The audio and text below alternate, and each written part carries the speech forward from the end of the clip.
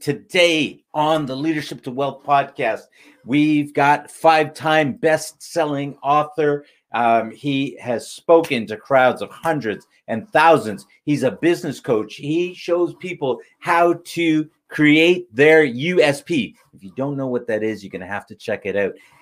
He is a mentor to many and has been mentored by millionaires and billionaires. Really want to introduce to you guys today Roy Red.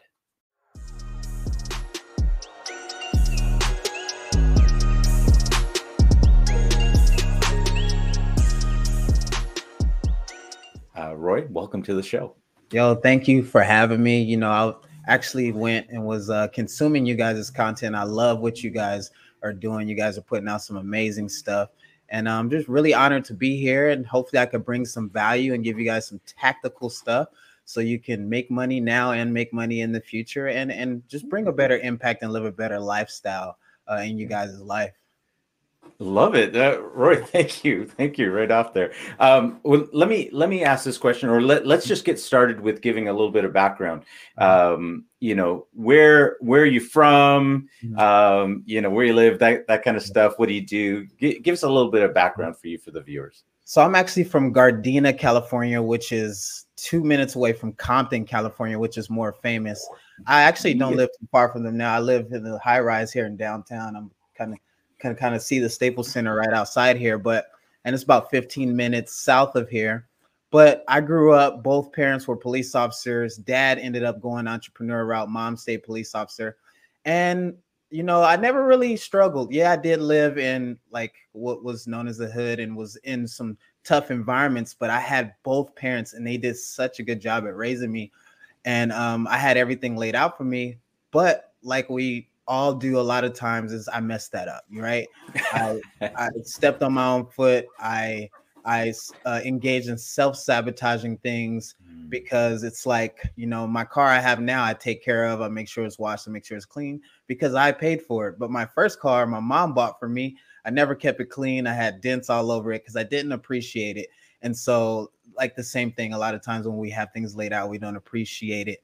And so in 2011, actually went through a really hard time where I ended up pushing my 1987 Honda Civic down the freeway on my own. That's the one that was smoking with the helicopter over top. It was smoking. The Channel 7 news chopper was over me, filming me. How embarrassing. Telling the news, this is the reason why the diamond lane. And if you don't know the diamond lane, it's the carpool lane where two or more people have to be in the car to take that lane. But I used to take the lane just because it went faster. I didn't even have two people in the car, and I had to push this car by myself for 2 miles. And somewhere in between pushing that car for 2 miles, I asked myself, Roy, why are you here? Like, you have all the skills, you're smart.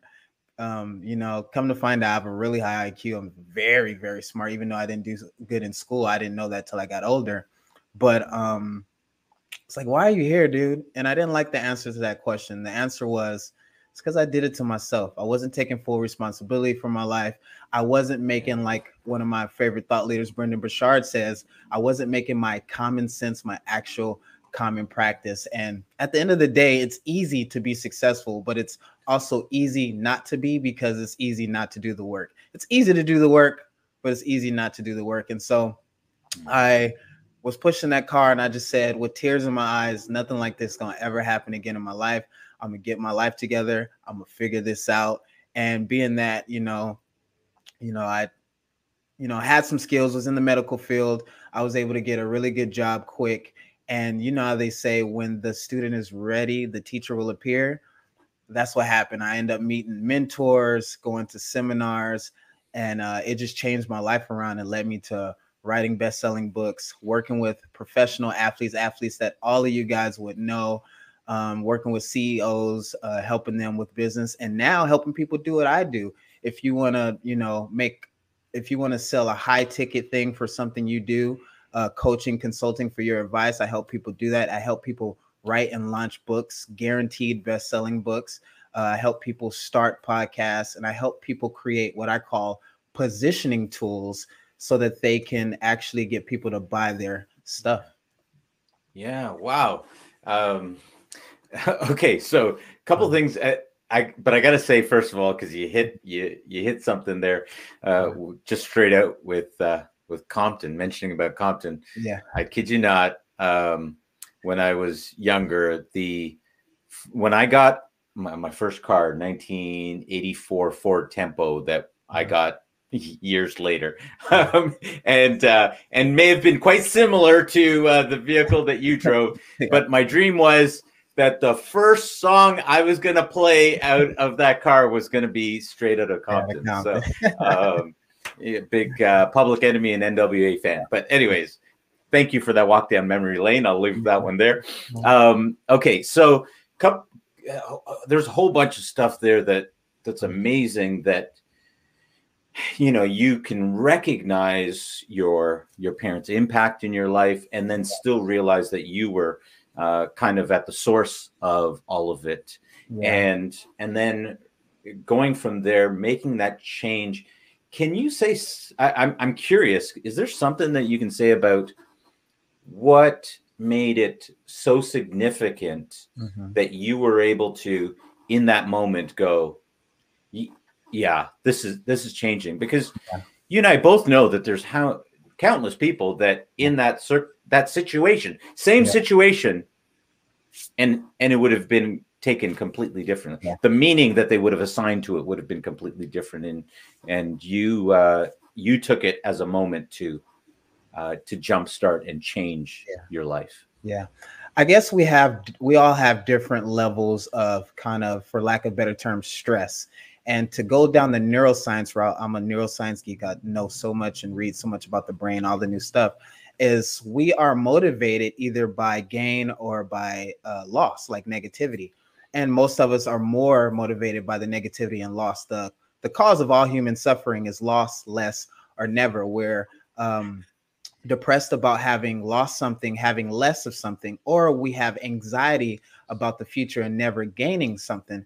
And so in that moment, the reason why the meaning to me was so bad is because looking back as a kid, my mother and my brother James Salisbury gave me really good auto suggestions. And what suggestions are is what you say about that person. So it was always, you're handsome, you're smart, you're strong, you're the best. And what happens is kind of how Alonzo Ball's father does to him and his kids. What happens is you start to feel that way, and you think you're the best, you think you're great. But then when you're engaging in self-sabotaging things like I did, the world doesn't fit the map that I have for myself. And that's what creates the meaning that I made and creates the problem. And so this is why taking responsibility is so huge. And I took responsibility in that moment, because if you take responsibility, what you're going to do is then go to work to make the map fit your actual world. Our deepest desire for human beings is to create physical, tangible proof of what we imagine ourselves to be. And so if we take full responsibility for that, all we have to do is imagine that person, imagine that thing, create that identity, kind of how Saul and Paul did. I always equate my life to how Saul turned into Paul the apostle, and create that identity, and then go be that person, right? And once you just focus in on that, there's no greater joy, and all anxiety, and I won't say all, but most anxiety and depression or anything negative goes away when you're chasing a better future for yourself. It's not even about obtaining that future, because I thought 6 figures was a lot of money till I made 6 figures and realized when you're in LA, if you make 6 figures, you're still broke. And so I got to go to 7 figures. And so you're always chasing something. And they've proven that in neuroscience as well, that your nervous system loves chasing the attainment of new identities. And so that's the human condition, is to always be chasing new ideals. Yeah. Wow. Let me just ask, how old were you at the time when your vehicle broke down? I was 25, which also happens to be the age that the brain stops developing. So our brains are still developing until 25. So that literally fell in congruence with me as is at 25 is when I started realizing all of this stuff. Wow. Okay, that's interesting. I didn't know that the brain stopped developing at 25. And now that I think of it, I was like, well, I don't know if I want to agree with that. I choose to think that my brain's still developing, but Yeah, I get what you're saying. it's still plastic and Yeah. neuroplasticity, but yeah. Right. But I guess really it's interesting. There's a number of things that you said that kind of hit me, and one of the things was realizing that I was about 30 years old before I even realized the type of choice that I actually have in my own life. Yeah.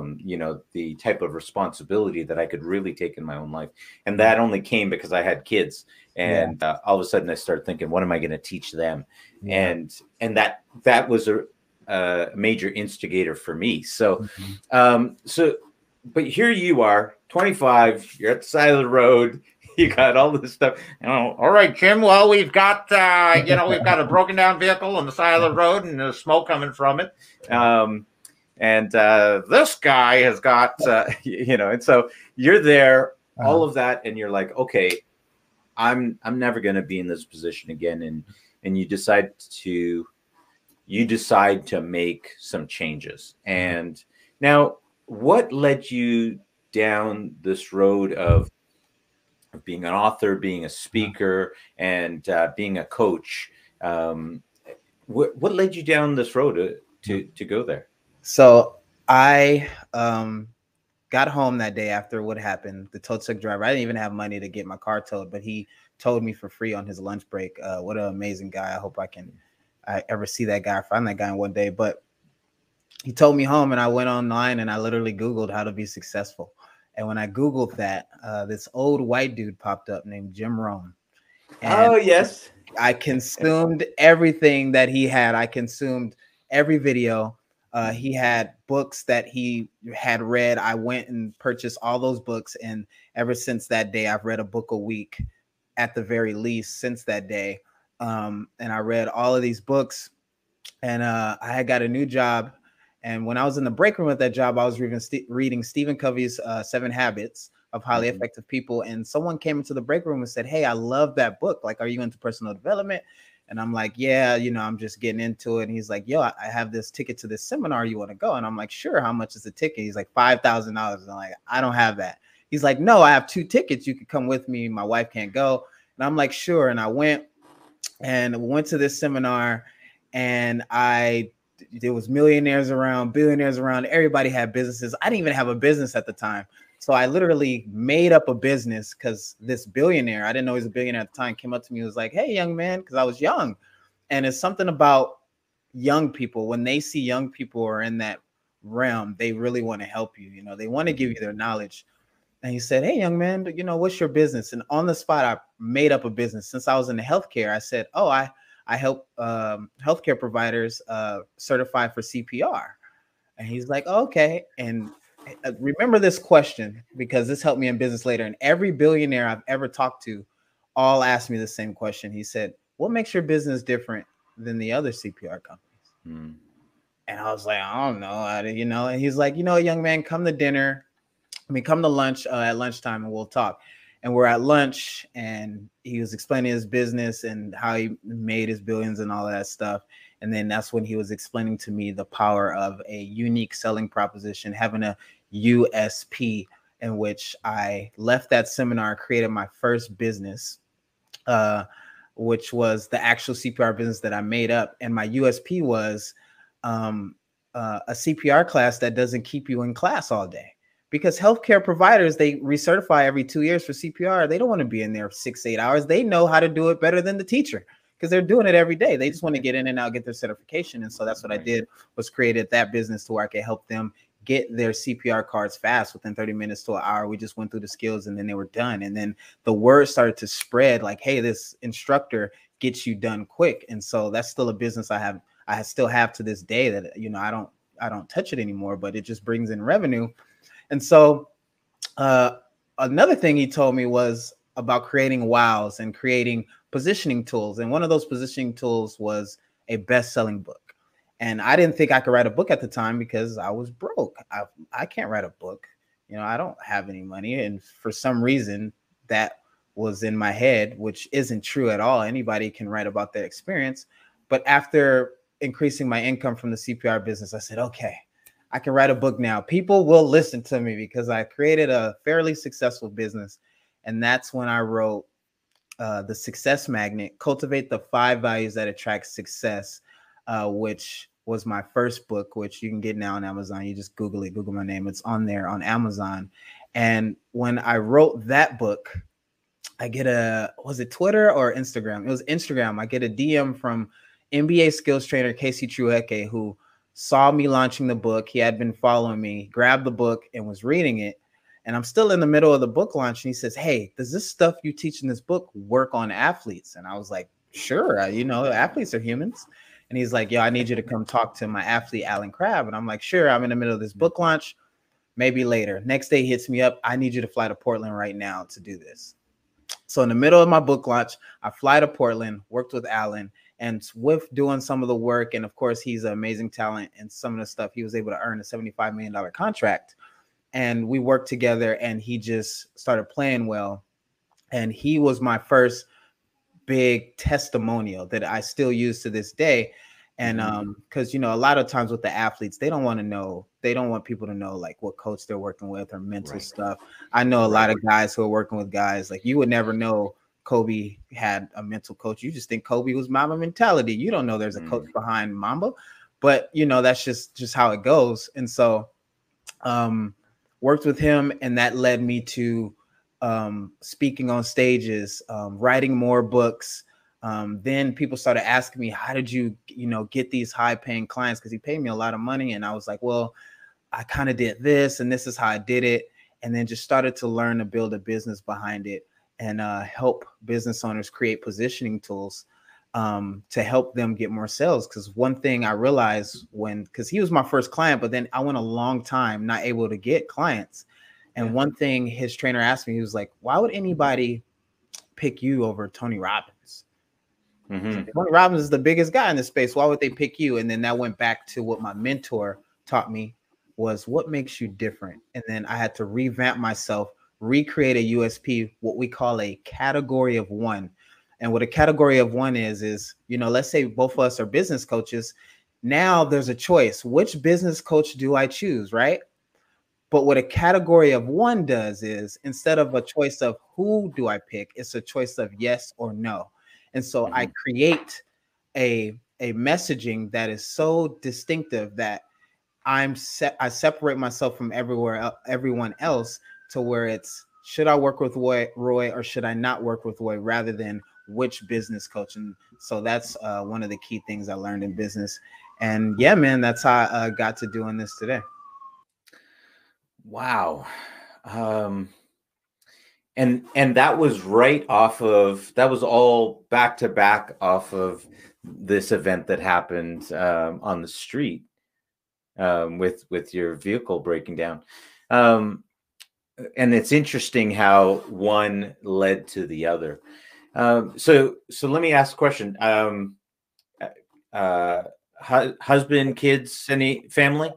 Single, all alone, which I love, by the way, especially with I have goals of inspiring, instructing 1 billion people and making hundreds of millions. Wow. And so it takes laser focus to do that. So I'm happy for that now, but no kids.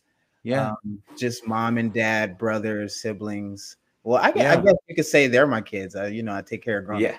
There you go. So it sounds like that's intentional for you, right? You're intentionally focused on doing that, and the relationship will come at another point if it's that case. Is that what you're thinking? Yeah, it'll work. It'll happen. It'll happen eventually. It's what's the thought process behind that? What's the mindset? Because here's the thing, there's so much divide on this topic when it comes to family relationships and that. When you're coming out of school, and should you or shouldn't you? Should you wait till you've established your career? Should you do it along the way? What's your thought process in this area? So here's my thought process, and I think I got it down packed, but here we go. So I'm super disciplined, have a lot of rituals. So first of all, you would have to be a really special person for me to step out of that, right? And so I don't think it's about work-life family balance. I think it's about work-life family integration. And so when I find someone who can integrate into what I do, that's just going to help me grow better, right? We're focused on the business. You know, my dad always says that love is law, but family is business.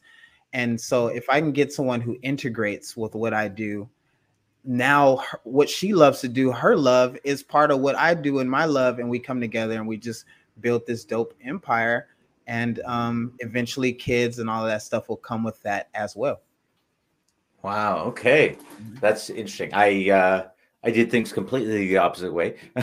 So that's really interesting. You can't fight a war on two fronts.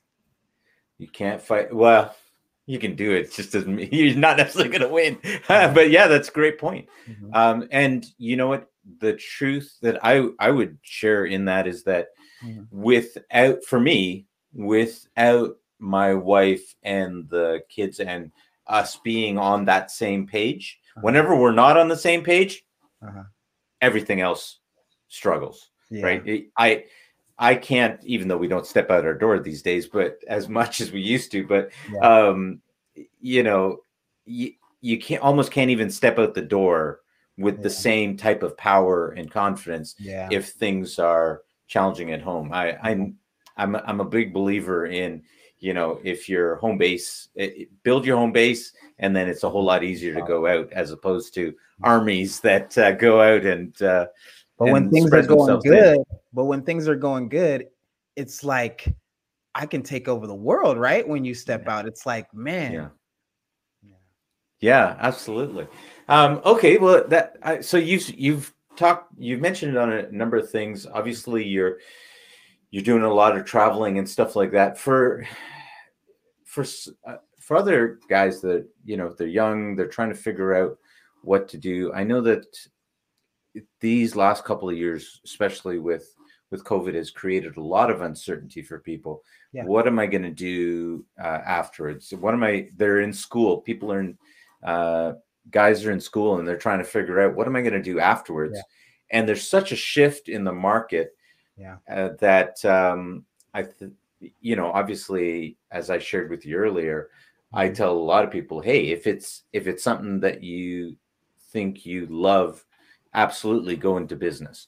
I think it's a great opportunity. You'll be surprised. But when people are trying to figure out what direction to take, as a coach, how do you kind of direct people? How do you kind of help them figure that out there? Because I'm sure people come to you and ask, I don't know what my purpose is. I don't know what I'm supposed to be doing. I've got all these cool skills, but I don't know what to do. Yeah.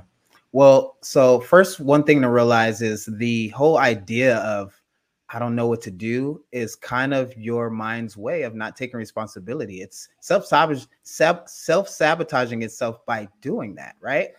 And so that's kind of a little bit of an excuse, because, you know, when you're a kid, when someone asked you what you want to be when you got older, you just said it, you just knew. And so you created that mental block. So take responsibility first off for that. And then two, I kind of have a couple ways I go about this. So William Maslow had his hierarchy of needs, right? Where you had to have these hierarchy of needs in order to get to the top of what he called transcendent. And when you are transcending, you're able to give because you have so much in abundance that you're able to help others, right? And I think life isn't about receiving. I think life is about giving.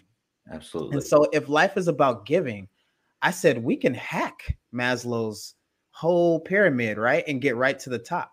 So let me ask you a question.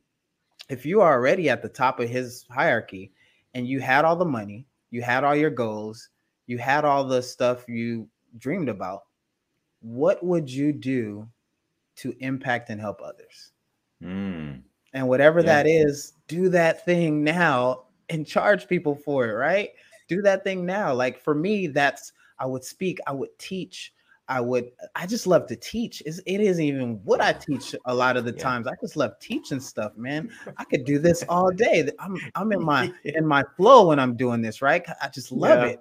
Yeah. And so what is that thing? And then once you know what that thing is, give that person an identity name, right? So like P. Diddy, Puffy, Floyd Mayweather, Money Mayweather. If you notice all these successful people create identities, you guys are gonna have to pay me for what I'm about to teach you right now. All right, come on.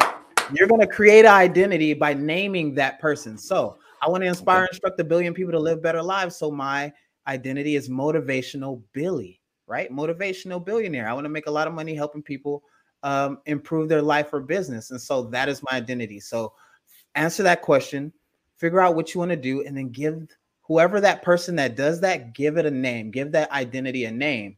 And then once you have that, now you just need to lock in. And the way you lock in is what I call my hierarchy of focus, right?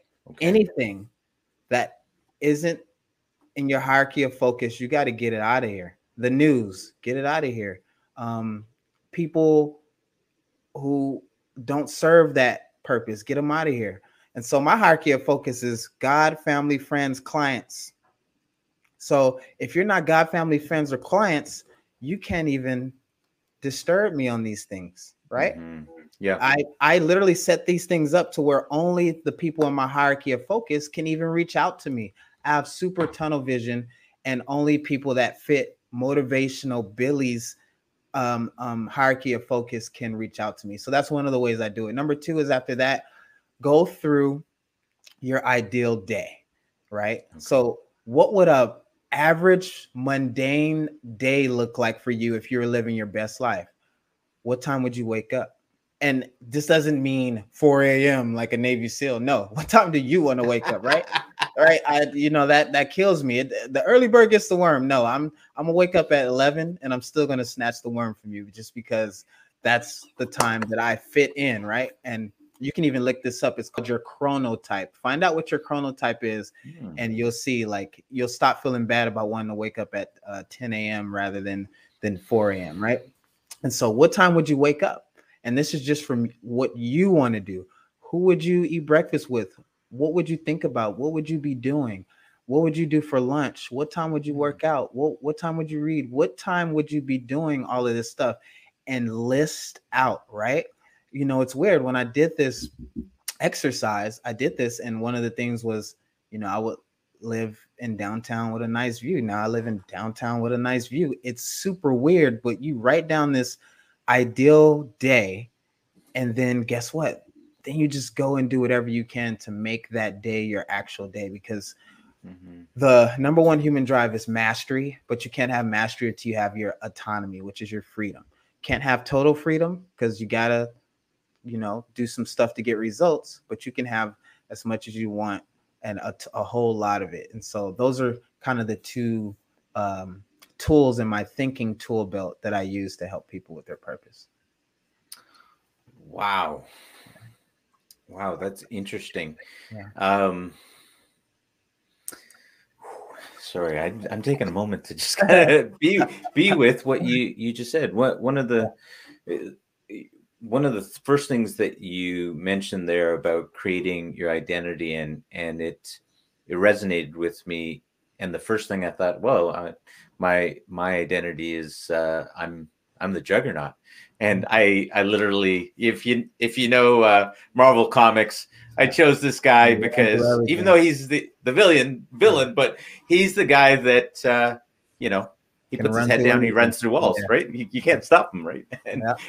And it's funny because as you said that, I was like, oh yeah, that's who I am, and I even tell people that. So, but then as you started talking, I was like, maybe I should choose a different identity because Juggernaut always has to run through walls. Yeah. So I was like, that's interesting. There's something to think about there, and figure out how to what's that identity that I actually want. Can I tell a quick story real quick? So I had an athlete that I can't say his name, but if you listen to what I'm saying, you can probably figure it out. Okay. You know, if I give a clue or two, just know this guy can really ball, right? Okay, so Yeah. his business manager reached out to me and we Mhm. talked, and we created an identity for this player. And after being in that identity, he just started balling on the court. Now, why is it that our identity works so well? Right. If you, they've done studies with people who had no medical experience. They would send them in to like emergency situations, like where people were like dying, and they would freak out and be stressed out, right? What they did to these people is they didn't teach them anything new. All they did was put a paramedic uniform on them and then sent them to do it again. And the stress went down and they just started helping. Right. What was the difference there? It's that identity of, oh, I'm a paramedic. I put that clothing on, right? And so, and the reason is because when you're in your identity, you lose all of the insecurities from yourself, because it's not yourself making a mistake, or yourself isn't scared of making a mistake. It's the identity doing everything, right? Right. So if the identity makes a mistake, whatever. Black Mamba made a mistake. I don't care. Kobe didn't make a mistake, right? So that is kind of the power of this identity thing. Hmm. Wow, that is really interesting. It literally is like it like cuts off all of the nonsense that your subconscious mind may be trying to throw at you. You're like, no, I got my uniform on. Here we Exactly. go, Exactly. and out you go. That's really interesting. I keep saying that, but I love watching mixed martial arts and UFC. And one of the things that I enjoy about it, one of the things I enjoy about it is it's not about the blood or anything like that, but rather watching the mindsets, watching the chess match. And it's interesting to me when because you can actually in that match, you can watch as a fighter breaks. Yeah. And you can go, oh, fight's over. Yeah. He's given up.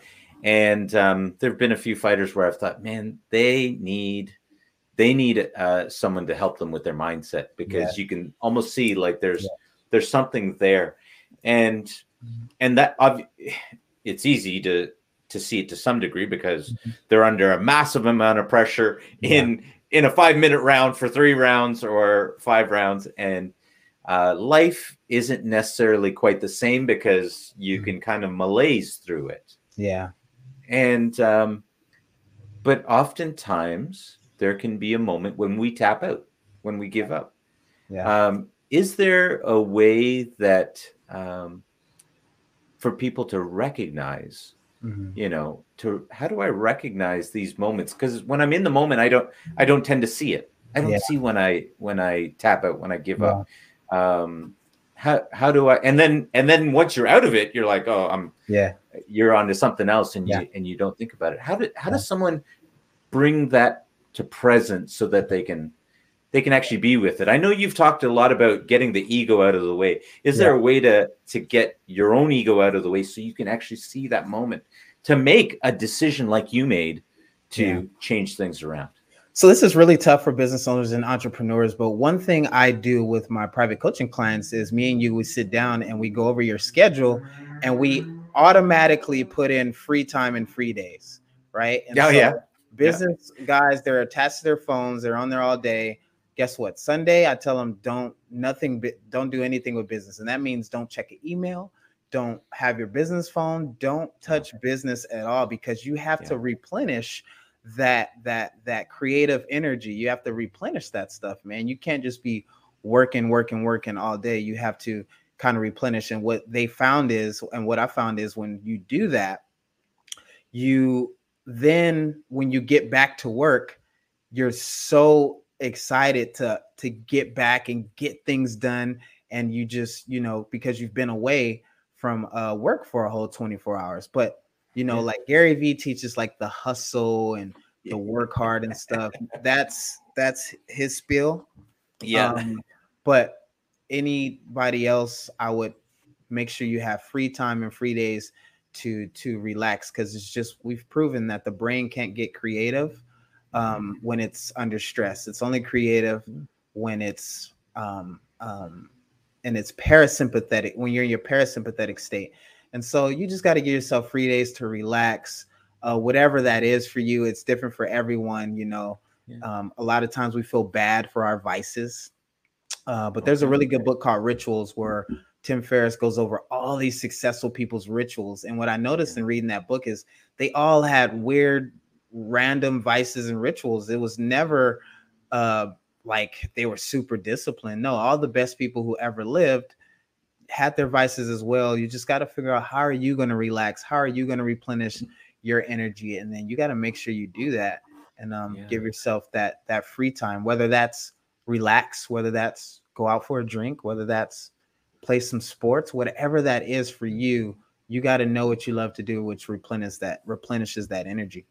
Yeah, absolutely.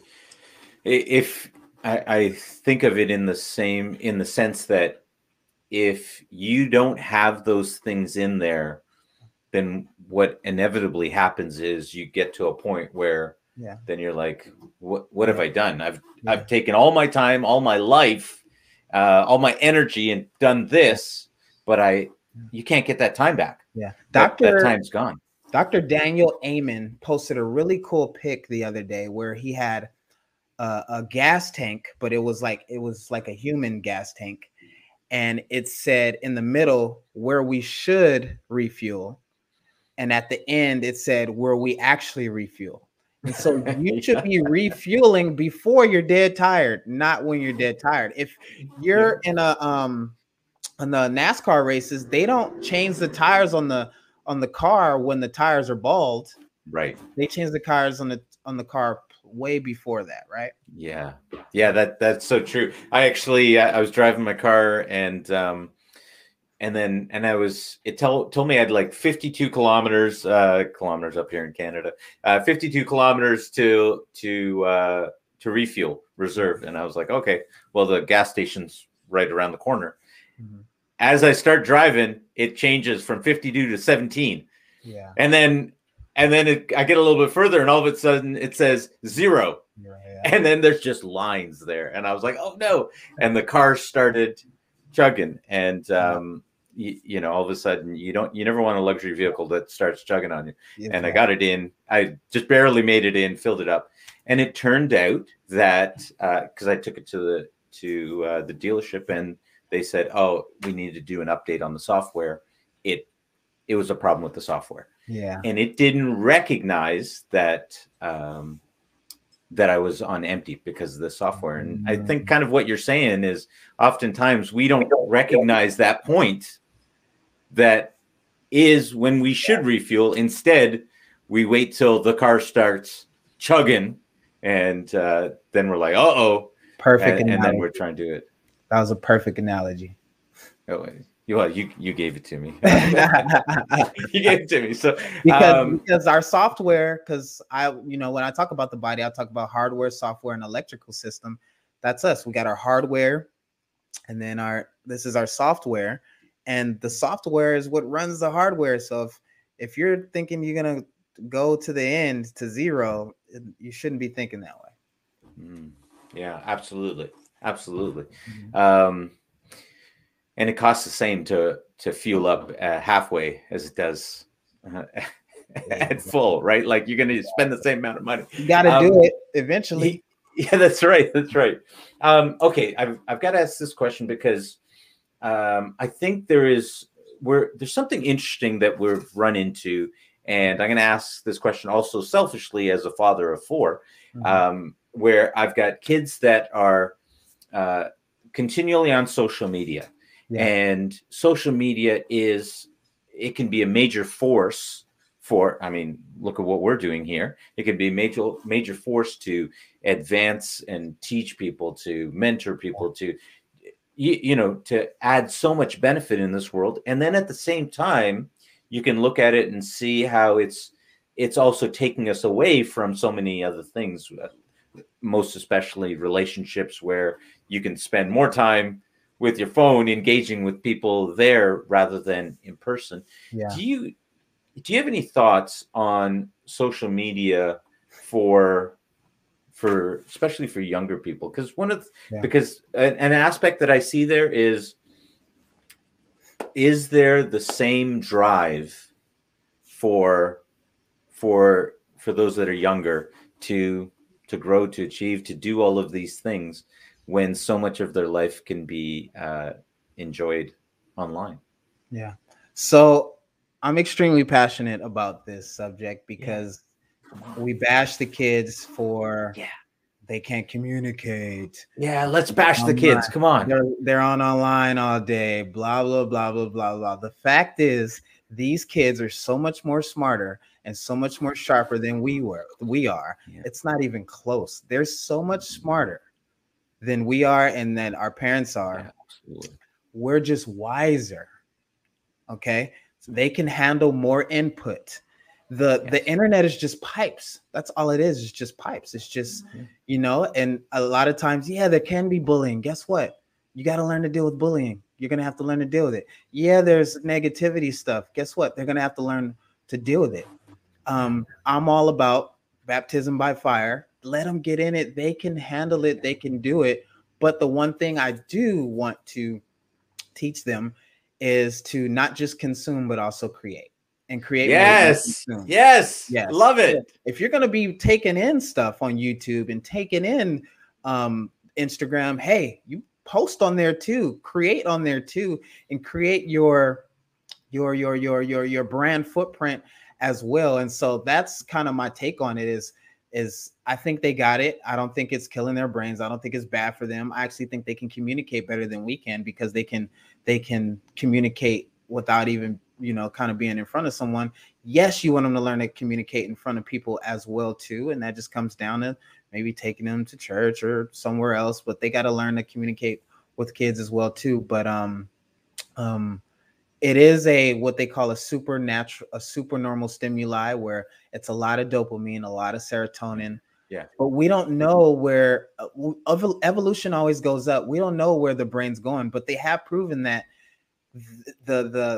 these phones and all of this stuff are creating new synaptic pathways in the brain. It's going somewhere good, and they're smarter than us. They're quicker than us. They can take in more input than us.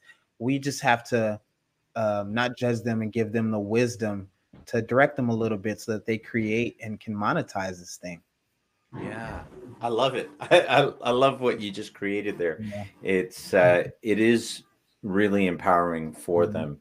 And you're right. They are so much smarter than I am. I mean, gosh, I saw the internet come into being, right? So there's that. And I remember the first time I sent an email and I said, okay, so where does it go?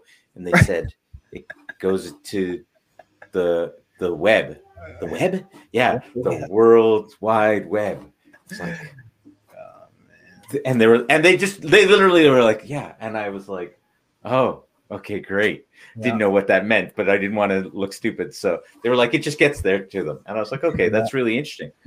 And even what you're talking about, I realized that you, after your situation, went and Googled about being successful.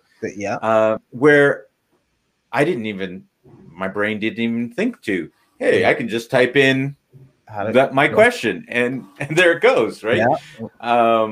It was it's the funniest thing for me to tell that story to my kids, and of course they laugh at me.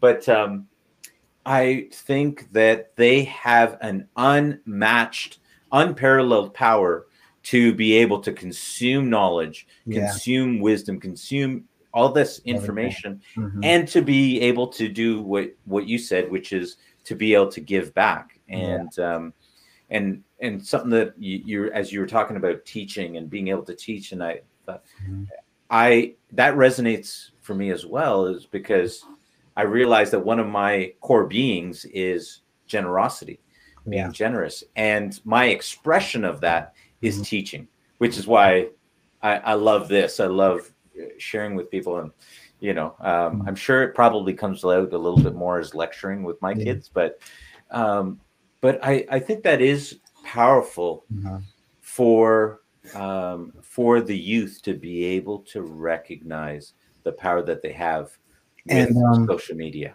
And we're also amongst the biggest platform maturity that's ever came to this earth.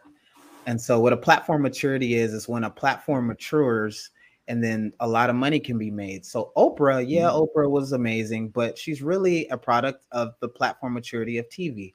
Tony Robbins, yeah, he was amazing, but he was really a product of the platform maturity of telemarketing on TV as well. The next platform maturity is the internet. And to us, we think the internet is done. But what we don't realize is more than half of the world aren't online yet.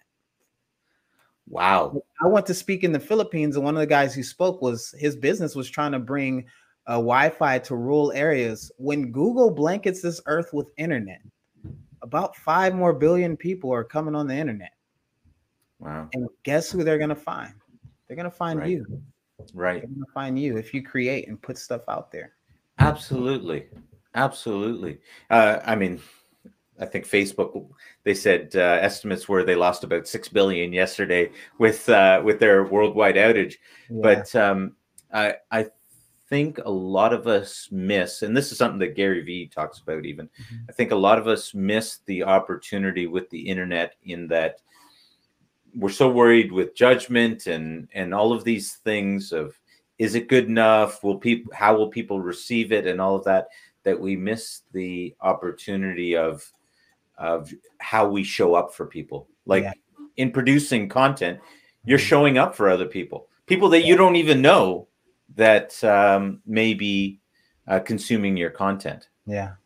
It's a selfish mindset to worry about ourselves and how we look and all that stuff. When really, if we get away from that selfish mindset and get towards helping others, like focusing on them and helping them and doing it for the guy who was going to kill himself and then reached out to me a year later and say, hey, I was about to do it and then I watched your video. Or one thing about the internet is you never know who's looking. We want likes and views and we want the comments, but we have no idea who's looking. I'll be somewhere and someone who doesn't even follow me will be looking at me weird, and I'll be like, and then they'll come to me and say, hey, I saw that video you did on da-da-da. That was amazing and that helped me so much. And it's like they didn't like it or comment or anything, but you never know who's watching, and people are watching you. And never forget and never underestimate the power of your voice and what you create. And if you focus on them instead of it'll work out, And the whole judgment, fear, that never goes away. It never goes away. I sit down to write a book. I have 5 bestsellers. And when I sit down to write, I'm still like, why are you writing? Why are you here? Who's going to listen to you? That's just lizard brain. But one of my favorite books is The War of Art. That book helped me get through that. And it's Stephen Pressfield. He also wrote The Warrior Ethos and some other stuff. Going Pro. But he talks about that resistance that keeps us from doing stuff and how it will do anything to keep you from doing the work. And once you're able to work with those thoughts there, the thoughts go away right away. It's like working out. Like the first, if you get down to do 20 push-ups, the hardest push-up to do isn't the last, it's the first. Yeah. Wow. Okay. You're crushing it on a lot of fronts here. Okay. So let me ask now, you're doing all this stuff, you're writing books. And what I got from what you just shared was you're really writing and even speaking more for the people that you don't know might listen, more for the people that you don't know might read, and that is even part of what motivates you. Is that what I'm hearing? Is that what's motivating you these days? Yeah. I want people to achieve what they want to achieve, right? There's, my dad always says, if it works, it works. If it doesn't, it doesn't. And so a lot of time we argue our opinions and statistics and data, but if we actually look at what works and what doesn't work, that's what I like to teach in my writing. This is what works. That's wisdom. Wisdom is is someone comes to me and they say, yo, I need more leads in my business. And I say, okay, how are you getting leads? How is that working?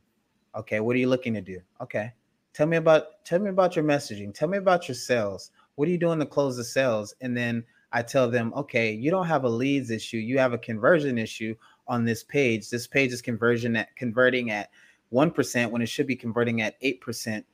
Fix this page. Don't worry about the leads. That's wisdom. So do this, it will work. But a lot of people don't have that wisdom because they aren't focusing on, if it works, it works. If it doesn't, it doesn't, right? They're focused on, they'll rather be right in argument rather than be right with results. And what I want people to have is right with results. Like I wrote a book called The Little Book of Mental Health. I had psychologists telling me, you don't know what you're doing. You are dumb. Why are you writing this book? You're not a psychologist. I had people bashing me for the book. But guess what? What I teach in the book works, period. You read it, you do it. Now addiction, anxiety, and depression is gone. So you could either be right about the issue or you can get your results, right? And you know, one thing about getting your cheese is when they put a rat in a maze and there's 4 tubes it can go down, and they put the cheese in the 3rd tube, the rat goes to the 3rd tube, get the cheese, and then they move the cheese. The rat will go down the 3rd tube. If it's not there, it goes to a different tube. The thing about humans is they'll go down that 3rd tube for the rest of their life because it's a belief that they strongly have, and they will rather be right about it than get their cheese. Yeah. And so everything I create is, I want people to get their cheese, man. Yeah. Oh my goodness. You know, not to really put down therapists or counselors or that, but I remember there was a time when my wife and I were having a rough go, and we went to a marriage counselor and we sat down and they and my wife was sitting over here and I'm sitting over here, and she was sharing something and she started crying. So I asked, could I move my chair? And said, okay. And I went and sat down and I held her hand. And the therapist was like, oh my goodness, in all my years, I've never seen that. She's like, that's just amazing. Yeah. And I thought, and we left there and I said, we're never going back there. And my wife was like, why? I said, if that's her standard, that we can just display compassion with one another, that's too low a standard. And there's got to be, we've got to be able to work through this and resolve our issues. I don't want just that we can be amicable with one another, right? And so what you're talking about, you know, even because you're talking about wisdom, right? You're talking about wisdom that, hey, this works. It may not be in the textbooks, they may not teach it in school, but there's a lot of things that they don't teach in schools that, quite frankly, work in that situation. And so, and that's one of my issues with therapy is, if they fixed you, you wouldn't have to go to therapy forever. They don't actually fix anything, right? You know, and I've talked people down in 15 minutes and changed their whole life in 15 minutes. It's not that I'm better than the therapist or anything. It's just that I know what I'm looking at. I'm like, okay, I know we're all negative emotions comes from loss, less or never. Okay, where's this coming from? Okay, it's coming from there. What point in their life did it happen? And then we just, you know, we work through it. And sometimes it's not the software, it's the hardware. And so, but again, I'm just all about the result, right? I'm just all about the result. A good tree can't make bad fruit, and a bad tree can't make good fruit. You know, a wolf, what does he say? Beware of wolves that come to you in sheep's clothing. That's a overweight doctor he's talking about.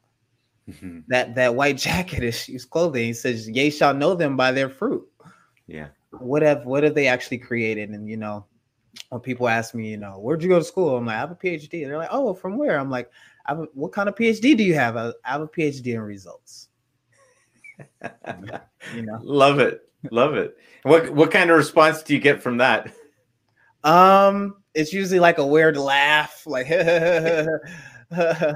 but But you have results, so they can't exactly shoot you down. It feels so good to have the results, because like you have your imposter syndrome that all entrepreneurs go with, but I got rid of mine when I spoke at Stanford, because it was like my mom was like, what, why Stanford bring you to come talk? What they want you to teach them?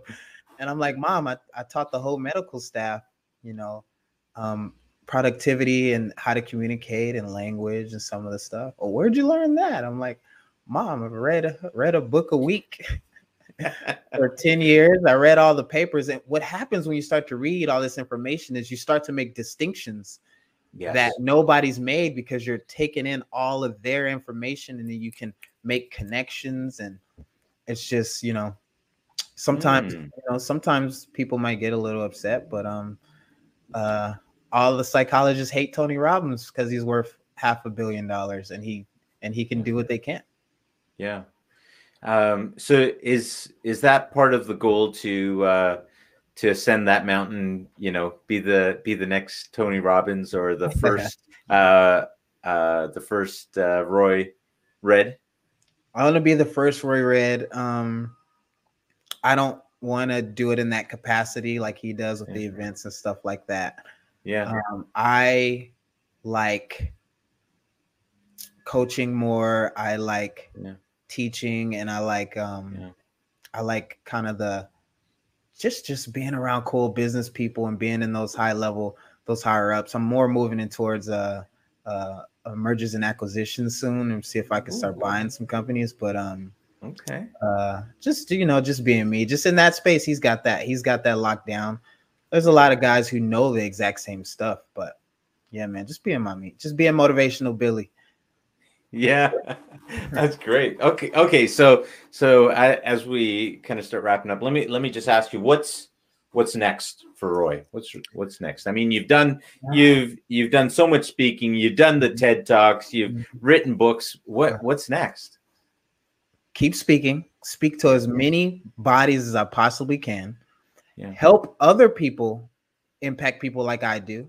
Because if I'm gonna reach that inspire and instruct a billion number, I need minions out there inspiring and instructing. And if I create someone under me who's a Tony Robbins, his numbers are my numbers, right? So doing that, teach people to do what I do, speaking, and then acquiring companies and rolling up fragmented industries, man. And business coaching, helping people bring in more leads, get more sales, create more follow-up business, and just using my gift to simplify things to help people get results. Yeah. Well, I heard you talk a lot about processes and building processes. Yeah. And the need for systems. Yes. Because you can control. It's one of the things that you have control over. Yeah. And so is that part of that desire that in terms of acquiring businesses, because you enjoy building those processes and systems for those companies? Yeah. So I have a thing I call the 3x3, right? And this works in anybody's life, anybody's business, anything in the world. I'm actually writing a book. I don't know if I want to call it the victorious underdog or the victory equation. I'm not really sure, but I'm working on my book. But there's the 3 goals. That's impact, income, lifestyle. If you ask anybody their goals, they're going to fall under those 3 things, either impact, income, or lifestyle. Then there's the 3 skills you need to achieve that. And that's mind mastery, money mastery, and time mastery. Yes. And then there's 3 shortcuts. And this is what I do. I help people with the 3 shortcuts. That's positioning. Positioning is your perception in the marketplace. We do that with podcasts, books, content, speaking. Then there's USP, unique selling proposition. Remember what I said those billionaires said? What makes your business different? Help people create a USP. For example, I have a podcast, and you guys can go check it out. It's called The Entrepreneur Underdog. Yeah. And so what we do is we help entrepreneurs who feel like underdogs win in life and business so they can prove their haters wrong. It's a business podcast, but that's my USP, is I reach out for those entrepreneurs that feel like underdogs. And guess what? All entrepreneurs feel like They feel like underdogs because their families don't understand. So that's the power of a unique selling proposition. Another example of a unique selling proposition, just real quick, because I wrote this the other day and I got a lot of DMs because people were mad, is someone rebranded stretching and called it yoga and charges you $100 to make you go stretch in a hot room. That's USP right there, right? It's stretching. That's all it is. Yeah. Is stretching. So that's unique selling proposition. And then the last one is the one we're talking about, is systems and processes. One of my mentors, Ed Rush, taught me this, and he says money doesn't create freedom like people think it does. Right. What actually creates freedom is systems. Yeah. Lead generation systems, sales systems, because a great business is a business that brings in constant revenue without you having to be there all the time. If you have to be there all the time, you have a job, not a business, right? And so it helps you work on the business, not in the business, when you have systems in place. And so what I do with CEOs and my private clients is me and you would sit down and we go over, how do we get leads? How do we get sales? How do we get follow-up? And how can we create systems to where we know what money is coming in and we can just scale that thing. And then you can hang out with your family 3 days a week rather than reading and replying to emails 3 days a week. Mm-hmm. Do you monetize your podcast, or do you mainly use it as a lead gen? I monetize it. I do the ads through Anchor, which isn't much. But another way I monetize it is here, Secret Bomb. I actually interview potential clients. So I interview thought leaders, business people, and as I'm interviewing them, I'm noticing what they don't have in their business that could help their business. And then after, I just say, hey, yo, I noticed you don't have a best-selling book, Neil. Tell me about that. Yeah. You know, I've been thinking about it. I kind of want to. Oh, well, let's get on the phone next week and we'll talk about that. And then we get on the phone and then I help them write and release a best-selling book. And then, yeah, they were a client. I helped them. I brought value. And, you know, we just kind of just build up that way. So you can interview people that you want to work with. And then another way too is you can just sell your products on there too. You can say, hey, I got this product, that product, right. You know, go to this website, you know. Right. That is so interesting. When I started the podcast last year, and I was primarily focused on interviewing millionaires, and what ended up happening was I ended up meeting a whole bunch of new friends and became business partners and things like that. And it was completely unintentional. I was, like I had shared with you, I really started the podcast to show people how to start a podcast, to start a new business in the middle of a pandemic. And then we've kind of changed the focus this year, right, to really be generous and to pass on this knowledge to other people, and bring in thought leaders. But what you're saying is so true. It is so funny how you end up meeting people, and it's interesting that you have found a way to even be able to interview the people that that you could help with their business. That's amazing. It's brilliant. Yeah, it's because brilliant. You know, one of the things is, especially with selling high ticket stuff, is you got to qualify your clients. You don't, you know, my mentor always says, don't try to fix broken people, and don't try to sell everything to broke people. And so these are people I'm interviewing, successful people. So it's not an issue when I'm like, hey, it's $997 for my course. It's like, oh, okay, yeah, I'll pick it up. Or a lot of time they don't even have the time to take a course. Can you implement? Well, for us to implement, it might be $5,000, $10,000, you know. And so money, Dan Sullivan says, I love Dan Sullivan as well. He says, if you have enough money to fix a problem, you don't have a problem. And so just those people it's a good way to qualify and get the exact person who not only needs your stuff, but they can also afford your stuff. Right. And if you don't have a podcast, so I love what you're doing. The best time to have a podcast was 10 years ago. The next best time is today. today. You got to start a podcast. It's a must. It's a must. Yeah. Oh, I appreciate you saying that, and I agree with you. It's interesting. I just had I'm in real estate, and I'm currently closing in a deal, and one of my investors on some other deals, they actually came to me and said, well, yeah, I'm interested. And I said, well, we haven't really dealt with this before. Let's talk about it at another point. And they said, well, does that mean you don't need any investors for the deal? And I said, okay, fine. Here, let's talk about it. And then they immediately proceeded to start asking, about all the details of it and I was like, okay, there's no trust here. There's no, we haven't built this yet.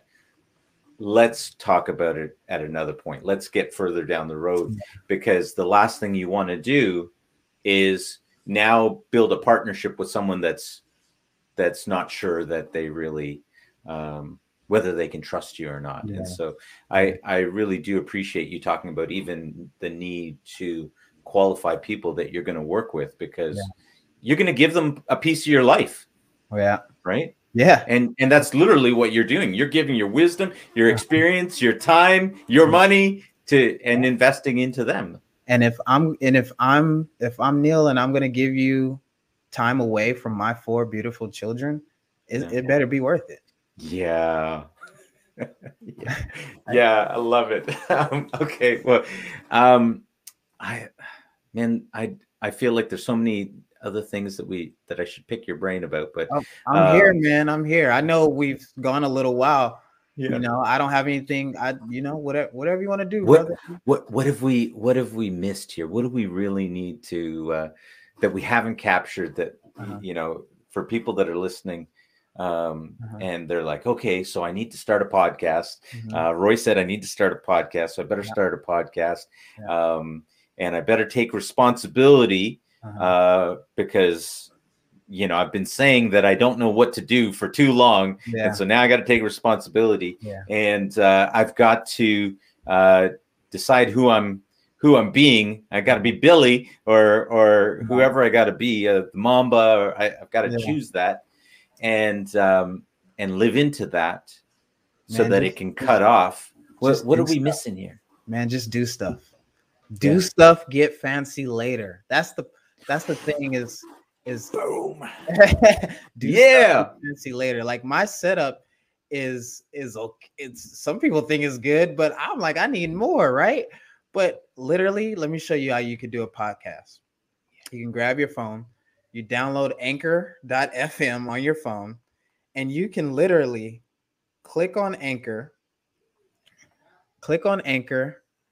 and press record, talk into the phone, put in the show notes, press post, and then it distributes to every single platform. Apple, Stitcher, Spotify. And at the end of the day, you only need 2 things for your podcast to have a lot of listeners. And for people to like it, you need good audio, which the phone's fine. And, go get you I have a little Blue Yeti mic. It's like $90. Get you a microphone, and it's the content. It's the content. You're different than the other 7 billion people on this planet. Tell your stories, bring your experience, give content, and people will follow and start to listen to you. And the only way to do that is just to show up consistently, and do a podcast consistently, man. And just start today. Like literally, stop thinking about it. Stop. What's my podcast? What's my logo? You can change all that stuff as you go. I'm gonna put that on a shirt. Do stuff. Get fancy later. I love it. We said it here for. Oh shoot, he said it. So now I can't steal that one. But I love that one. Do stuff first. Absolutely. I love that. Anyone that knows me knows that that's my mantra as well. Just I literally have put this out on social media lately. I've said, go the way, know the way, show the way. Go first, because you're going to know, you're going to actually know, as opposed to, it's like you were quoting, and, Jesus said, if you're really my disciples, then you'll hold to my teachings, and then you'll know the truth, and then the truth will set you free. Right. And people miss that component. They want to go straight to the truth will set you free. Well, yeah, if you don't do the stuff first, and it's funny how in so many areas in life, if you don't do it, then you never get to actually know the reality of it. Got to roll up your sleeves and get to work. When opportunity knocks, when you knock on the door to opportunity, don't be surprised that it's work that answers. Yeah. Yeah. Celebrate it. Yeah. Okay, so let me ask this question, because I get asked this question when I talk to people about starting a podcast, and the question is, well, what if people don't subscribe or don't follow? How do I know if people want to listen to me? Yeah. Well, let me give you a good book to read. It's called Nobody Wants to Read Your Shit by Stephen Pressfield. Again, read that book. Love it. You're entitled to your work. You're not entitled to the results for your work. Okay. So you have to fall in love with the process. And guess what? If one person listens to you, do it for that one person. Everybody's trying to be 1,000 people, 100,000 people. Do it for the one, man. Do it for the one. Do it for the one life you're going to change, right? Yeah. People are going to watch, and they're going to come as it's more consistent, and people come as you get more agreement about your podcast. Yes. And like when people work with me and I show them how to build a podcast, and I even have a course on it. Yeah, we show you how to get 50 subscribers in a month and thousands of views in a month. We show exactly how to do that. Yeah, we show you the secrets and the fancy stuff to build it up fast. But guess what? If you're not consistent, it doesn't matter how many people are watching anyway. And then number two is you got to do it for those people, man. You gotta show up and man, people, we're getting paid to talk out here. That's crazy, right? And one thing that motivates me is like a Elon Musk or like a Jeff Bezos. Like, you're not starting your podcast while dudes are going to space. Let that hit you real quick. Dudes are going to space and you can't even start your podcast. Like, do stuff. They go into space. Like, that trips me out. that pisses me off that I ain't going to space. Yeah. Do stuff, get fancy later, man. Yeah, it's true. I'd love to just say that. So I was a part of a mastermind, and we read the book Think and Grow Rich, and in there we were talking about major financial purpose, and we did a bunch of goals. We talked about what we were doing, and I actually just sent these guys that I was part of the mastermind. I sent them, hey, what's been accomplished since then? Yeah, and I was sharing all of these things, and they were like, "Oh, that's great." And I said, "Yeah, thank you. Those things have been accomplished." But what I've really come to realize was that the accomplishments I acknowledge, but what I appreciate was who I've been through all of that, right? To accomplish that, right? To be able to look in the mirror and go, "Oh, yeah, those are nice." But the accomplishment is always, and you were talking about this earlier, that the accomplishment is never worth who you are to get there. Yeah. I posted, I think yesterday or the day before, I said, and you guys can follow me on Instagram. That's where I'm most active. Roy, ROY_Redd, REDD. And I said, bro, it's not about the wealth. It's about who you have to become to attain that wealth. Right? Like, you can look at your stuff and go, yeah, this is just stuff. But then you can also look at your stuff and go, you know what? I had to really become something better in order to obtain that stuff.